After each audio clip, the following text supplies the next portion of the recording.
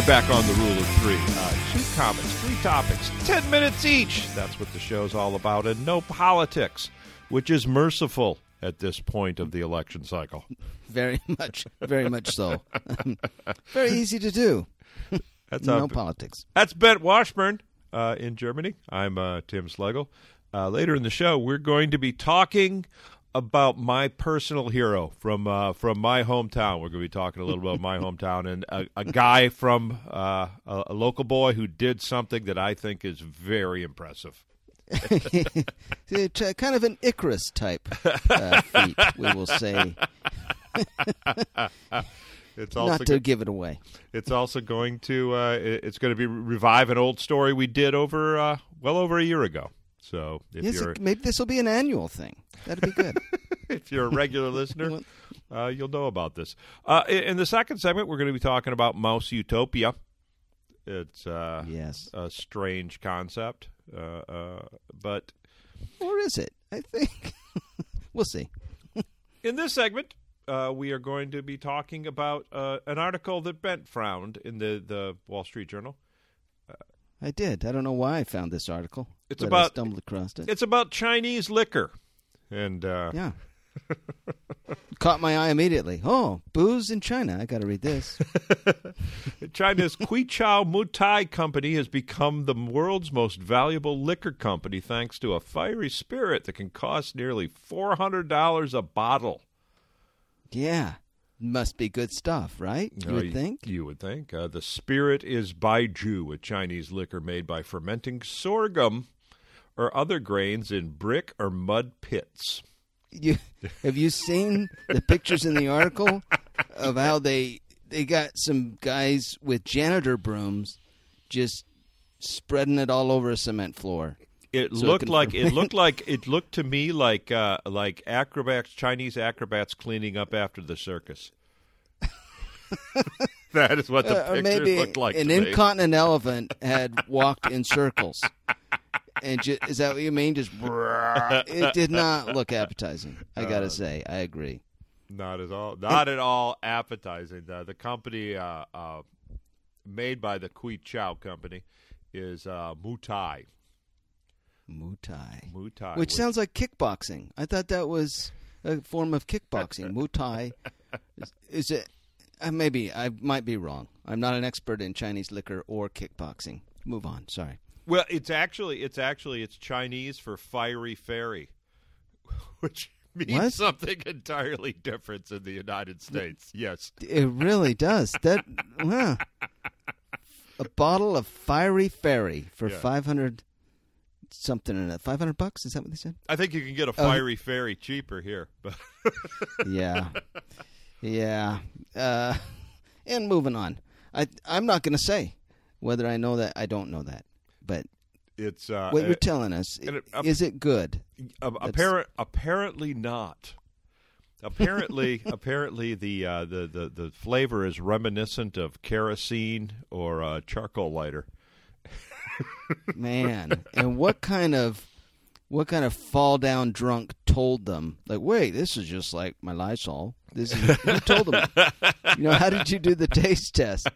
But it is awful, right? And it's favored by, the older generation that are established with money apparently really like this. True? Isn't that what? Yeah, because it's expensive. It's one of those economic things where the price tag on it is what makes it so desirable.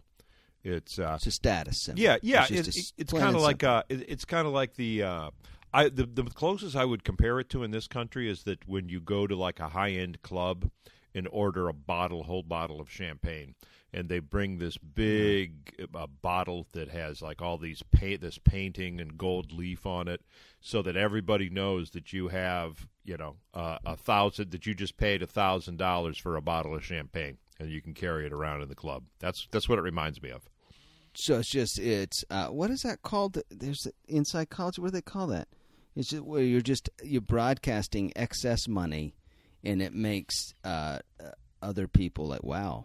Yeah, so much money there. Well, we were talking about this a couple episodes ago. We were talking about the fact that golf just showed that I have lots of time to kill. Oh, that's golf that does that. That was golf for one thing. Yeah, that just it's status symbols, and then we also got into the fact that words that people now use words that you could only learn at Ivy League college. So golf does that, not bowling. Bowling's not as.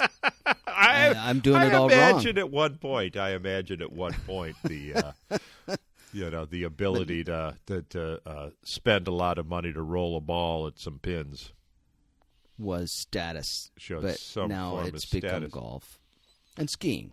It seems like anyway. We're off the way path. off the track. The interesting thing is that people don't. It truly is like the emperor's new clothes. Is that the psychological term? Yeah, and that's what someone said in the article too. It's the emperor's new clothes. Absolutely. Yeah, because the way one website describes Motai as having a silky mouthfeel and says it carries an undertone of baking spice. Other reviewers say the drink conjures taste of nuts, sesame paste, nut mushrooms, cheese, and dark chocolate. Just BS. It's crap. Here's my question still. I've drunk some wine, a little, and if I've been in those wine tastings where they give you these same lists of tastes. Mm-hmm. And the power of suggestion will make them so for me. If the sommelier says, "Oh, do you taste the apricot?" You're like, "Oh, yeah." Do you think that this is? Oh, sure. Is it possible? Sure. That Penn and Teller in their Showtime series did a thing where they had a water list at a restaurant. They set up a restaurant with a water list that people could choose from. And they said, "Oh, would you like a flight of water?" And it's like, "Oh, yes. I would love to sample your water." And, oh, no. and they said, this one comes from an Icelandic glacier. And they pour it out, like with a towel over one hand. And pour them each other. All of the trappings. Yeah. All the trappings. And the one guy goes, it tastes glacial. Then they say, "Where does the water come from?" And they have Teller out back with a garden hose and a funnel. And all of the water, right, is from the garden hose funnel. It's all identical. They don't switch the funnel out. There's no switch. They just talk about what undertones and suggestions that the flavor of the water has. And it works. Do the people go, "Oh yeah, I taste the tennis balls"? Absolutely. In this one. Is that how it goes? That's nuts. That's crazy. Apparently, it's a potent drink. The Motai is that Henry Kissinger back in those days when he met with leader Deng Xiaoping, he said he had so much Motai in his negotiations that he was negotiating in Chinese. Yeah. Which would explain a lot of the stuff that went down. I have, on more than one occasion, had so much to drink that I thought I was speaking Chinese. I've thought I'm speaking German when I've had. It's true. You get drunk. You think and then later, wow. Yeah. It doesn't work that way. Drinking does not help that. Now, there's actually a liqueur or in Chicago that Chicago's known for. And they brag about it tasting bad. It's called Malort. Malort. M-A-L-O with an umlaut RT. Malort. How? Not Merlot. Malort. Malort. And it is. It is quite possibly the foulest tasting liquor that you've ever. It kind of tastes. It kind of tastes like when you've gotten sick and you're done getting sick and you still got a little bit of taste in your mouth. Delicious. Yes, I have done that. Yeah, that's what. Yeah. That is the flavor of Malort. But it does have an undertone of floor wax. And people in Chicago, it's popular. It's every bar you go into in Chicago. Are they investing in it? That's what's interesting to me about this liquor company. People are now buying stock in the liquor company and banking on this kind of crowd behavior. You know what I mean? Like that. It just really makes me think about how mysterious money is, and what makes a thing worth what it's worth. It's so strange to me. That stock is sailing, and people buying stock in it. People are buying bottles and socking it away. Yeah. It's so much that at Costco's new Shanghai outpost, people have been lining up for hours to buy it at $213 for a half-liter bottle. And yeah, see, there's actually a picture. Wild. There's a picture of it in the Wall Street Journal article, and it looks like an AutoZone. It does not look like a fine liquor store. It looks like, and it doesn't look like a line full of investors, does it? It doesn't look like people they're saving for their kids' college and retirement. It's just a line at a liquor store. Who knew? It's so strange. So strange. So anyway, if anybody out there has tried Motai, send us an email at ruleof3. Yeah. We'd love to hear about what you think about the flavor. Especially if you're hammered on it. Send one then. And we're going to be talking about Mouse Utopia on the other side.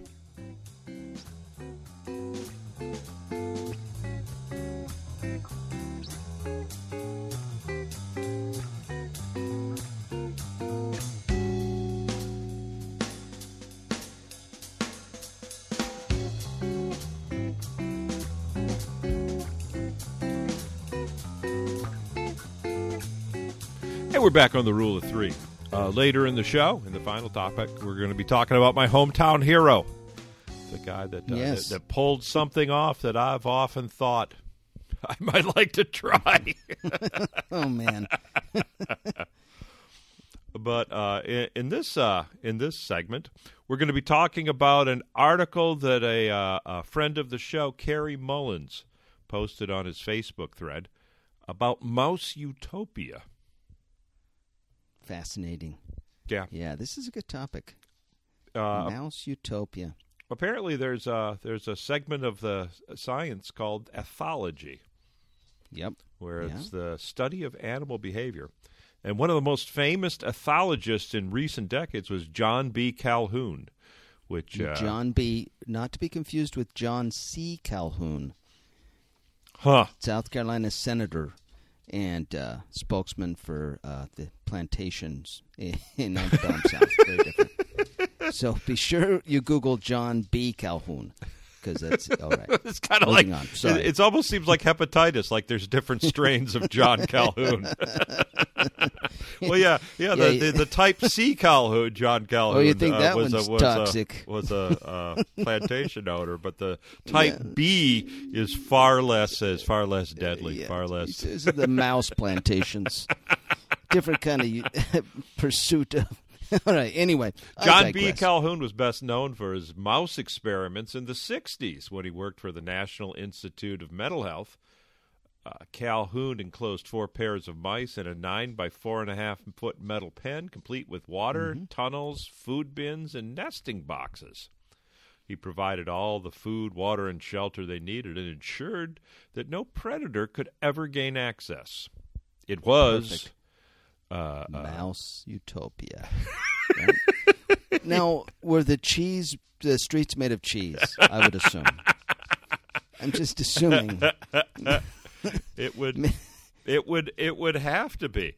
It's it's all I could think of as Mouse Utopia. It just makes me think of Disney, which is not really Mouse Utopia. It's more like mouse fascism. It's like the utopia is promised in the Disney Corporation, but however, Herr Mickey does not allow it.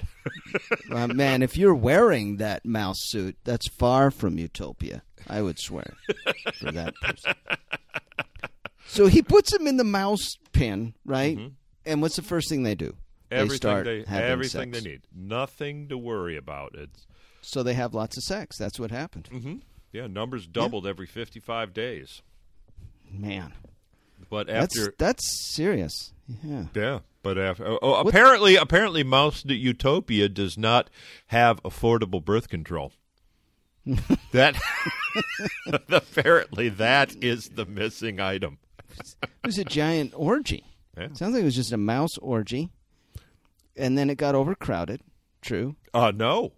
No, there was there was plenty of room, enough space to accommodate as many as 1,600 rodents. Well, didn't things fall apart though? Didn't it just get too crowded apparently, and then they started displaying all these horrific behaviors? Yeah. Horrific. The if population humans do 'em. actually peaked at 2,200 and began to decline precipitously, straight down to the extinction of the entire colony, in spite of their material needs being met with no effort required on the part of any mouse. So the Laszlo pyramid, the base, all those 7 needs were met. I would also point out in Laszlo's pyramid, I looked this up a while ago, the 7th need he lists is excretion. Pooping, basically, is one of the that we don't think about. And so all that's met by the mice, right? They have all the things they need, but then they just self-destruct. Why? Well, that's my question. At day 315, when the first signs appeared of breakdown in social norms, aberrations occurred. Females abandoned their young, males no longer defended their territory, and both sexes became more violent and aggressive. Because of the overcrowding? No, it wasn't overcrowding. They just I thought it was overcrowding. That's because he used this experiment. When you read about it, he used the experience to sound the alarm about overpopulation in humans. Yeah, well, some people did. Some people did go right there. But one, I didn't get this guy's name. Kuban is the last name. Pointed out that Mouse Utopia fell apart well before the mouse enclosure was full. Well, according to his opinion. He said even at the peak of population, 20% of nesting beds were unoccupied. 20? So there was still 20% of the beds plenty still of room, plenty of housing, plenty of vacancies in the housing project. Well, apparently the mice didn't agree. I mean, something about something triggered something with the mice. What was it? Now, what does the article say that it was that? Well, it just said that the deviant behavior started springing up, both sexual and social. Each passing the last 1,000 mice to be born tended to avoid stressful activity and focus their attention increasingly on themselves. As they became selfish mice. Yeah. Because they apparently had handouts. Is that what it's saying, basically? And that's all they cared about. Yeah. And this was interesting. Is some young mice growing into adulthood exhibited an even different type of behavior. Dr. Calhoun called them the beautiful ones. The beautiful ones would just groom themselves. I read devoted about that solely to grooming, eating, and sleeping. They never involved themselves with others, engaged in sex or fight. All appeared outwardly as beautiful exhibit of the species, with keen, alert eyes and a well-kept body. But they were stupid. Yeah. They According couldn't cope to with the usual stimuli. They were just stupid. So and this is 60 years ago. So this is before Facebook. I think nowadays that he would call those mice the influencers. Yeah, that's probably true. They essentially became Kardashian mice. But then the people who follow them have got to be at least as dumb. No, okay. I don't know. I don't know if that's necessarily true. I mean, you could that's true. aspire to be the smart beautiful one without curious. realizing that and that's I that kind of like the idea that the beautiful ones are dumb. That always feels fair to me. You know what I mean? When people are smart and beautiful. And then rich too. It's all I can just. It's very hard to handle that because then everything's just not fair at such a basic level. Yeah, it's one of my favorite lines from Torch Song Trilogy is Harvey Fierstein is looking down at Matthew Broderick passed out on his bed, and he just looks at him and he goes, "If you have an IQ over 50, there is no God." Yeah,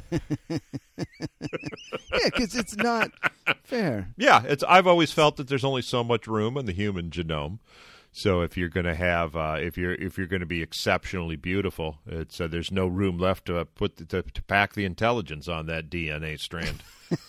Yeah, that might be a pretty dumb idea, I'm thinking, which would imply you're very beautiful. You'd really think people can be dumb, smart and beautiful, right? Come on. I don't. You know what? Yes. Yeah, you are absolutely correct. There is no reason. Yeah. There is no reason why you cannot be. None. It's just my my notion of the justice in the cosmos. Exactly, and me too. But then you read about who was that Hollywood starlet? What's her name? Who was the scientist and just genius? What was her name? Is that the one? Is that the one that created the encryption technology? Yeah. What's her name? Lana Turner. Yeah. I think. No, not Lana Turner. You sure No, it's not Lana Turner? It's not. It's just the first name that came to mind.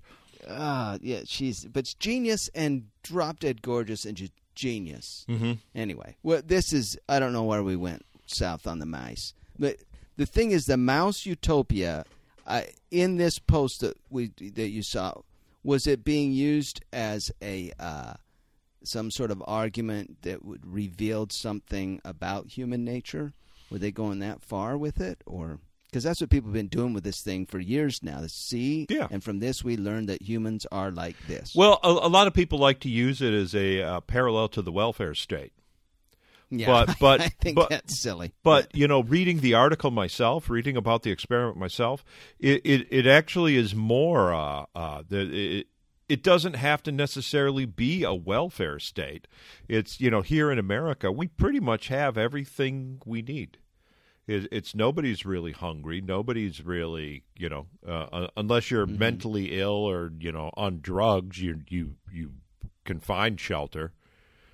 So we need it to be worse than it is what? I guess so. But if you look at what they're saying, the young, each generation getting more apathetic. Some people grooming themselves and becoming the beautiful ones, but have no interest in sex. And what a waste, huh? What a waste. Yeah. So it does seem that any utopia, will meet that end. My problem with all of it is that when people get into that whole, we're spoiling the people. How do you define spoiling? You know what I mean? That's such a. It's. My wife and I argue about whether we're spoiling the kids back and forth. So it's. Well, yeah, I'm sure some adult mice actually talked to their kids in that utopia and said, you kids don't know. You just got food just coming out of. In my day, we had to run on the wheel for hours before the food pellet would come out. Yeah. Your mother ran mazes. Your mother ran mazes for 12 months.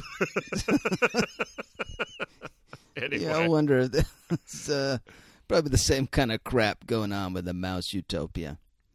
And it turned out this way, if it was hijacked by the people against overpopulation, that turned out to be. Well, I don't know. It's too soon to tell. Yeah. Maybe they knew what they're talking about. Maybe they didn't. Well, they didn't, but maybe they guessed right. Anyway, we're going to be talking about my personal hero on the other side, so stay tuned.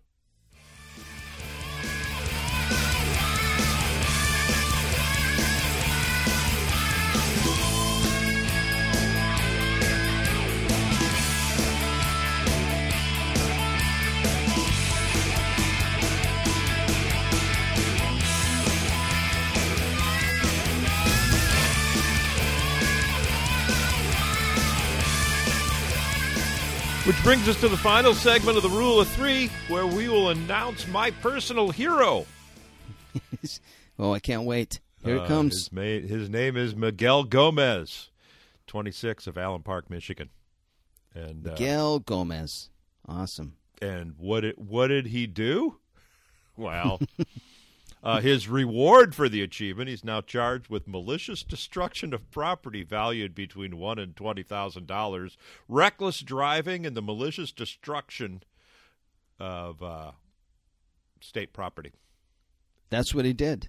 That's what your Mr. Gomez, your hero did. Yeah, but how did How he did do he it? do this? How How did did he he do do this? it? He jumped a drawbridge. He did. He jumped a drawbridge. They have the quotes from the drawbridge operator. They're awesome. I was like, oh, no, he's not. Well, He jumped. He blew all the tires on his car, right? It took out all 4 tires on the car. So does it still count as a successful jump is my... I don't know. But listeners of the show will remember our episode 152 on May 30th. That's right. That we talked about a guy that did it and did not make it. Actually, he got about didn't, halfway across before physics, the law of physics, got there before the cops did. That's right. The law of physics arrested him before the law of the cops. That story was funny though. Is that if you remember, is that one guy actually got out to lift up the security gate. Yeah, So and he then could- didn't get back in, right? And then got back in. And then got back in. He got Oh. back in. It's he lifted up the security gate. The car then pulled in front of the security gate. Then he dropped it and got in the car because he didn't want to miss this one. And because of that, he didn't have enough speed. It's we were saying before that. Oh, yeah. If that was me, it was just no. I'll hold it up. You just. I'll meet you on the other side. Yeah. I'll take an Uber. An Uber. But Miguel he avoided that problem. He actually ran through the security gate. To keep his speed up. Yeah. To keep the speed up. Made the leap. And as you said, all 4 tires blew on landing. So Yeah. And then he was arrested. And also they suspect he was high on whippets. Whippets. Huh. You know what that is? Yeah, that's nitrous oxide. Yeah, that's what you get at the dentist. Yeah, laughing gas. Which, as I looked into it, started as a trend in like 1799, 1800. Upper class Brits would have laughing gas parties. Huh. So They it were was first ones it to was start. it was the Muay of the day. It was the Muay Thai of the day, and then as it got cheap, and everybody started doing it, and now I don't think it's a big thing with upper class British. Well, I don't know if you've noticed, but if you get a can of whipped cream, you take that little pointy cap off. Those caps used to snap back on the can. You used to be able to after you had applied the whipped cream to your brownie, you could snap that little cap back on. Have you noticed that you could no longer? Is that why is it to keep it from leaking in your fridge or what? No. No. Essentially, what was happening was stock boys would take the caps off, inhale the contents, little huffs, and then put the cap back on. And the store manager would all of a sudden say, "Okay, we got 20 cans of whipped cream returned today because they had gone flat." Yeah, and then they started laughing. Wasn't us, because they were. This guy was on the whippets. Yep. That is.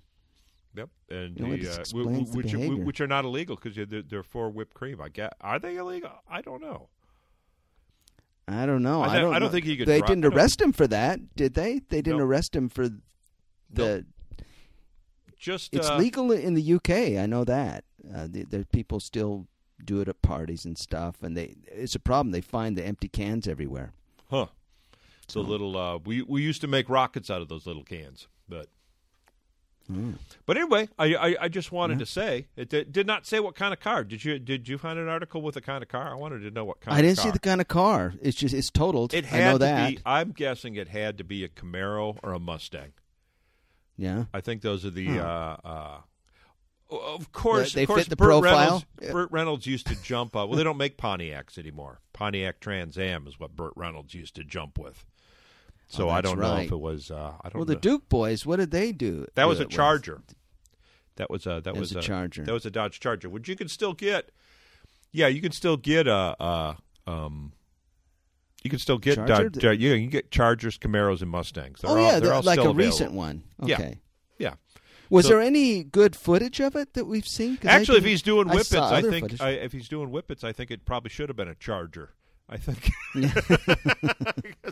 that's what they're called, whipped cream Chargers. Yeah.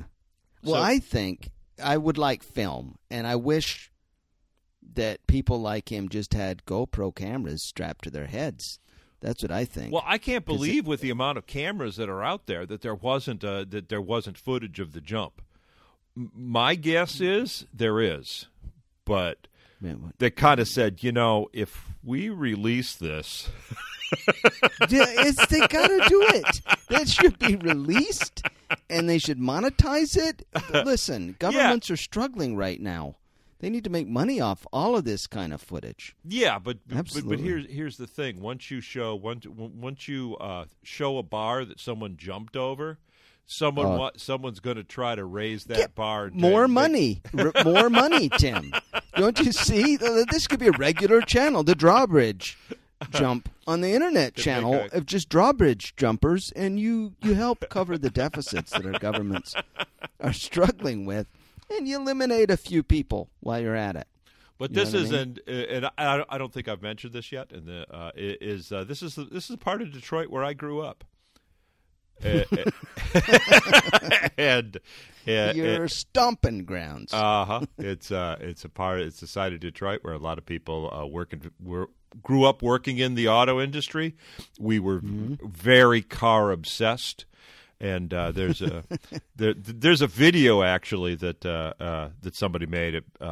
Did you ever see the Pure Michigan ads? Did you ever, wherever you were, ever see them? What? There's ads. Yeah, they're narrated by Tim Allen, and they go, "Michigan is a place where snow comes down once a year, and people can't wait to get out and play." And they try to attract people to Michigan, and they did one. Oh, so snowmobiles and every fall, ice the fishing. trees turn into magnificent color, and people eat pie, and it's And they huff whipping cream cans and jump drawbridges. But there's one where they actually made fun of it, where it was pure downriver, and it's everyone gathers together and tries to imitate the fashion of Kid Rock.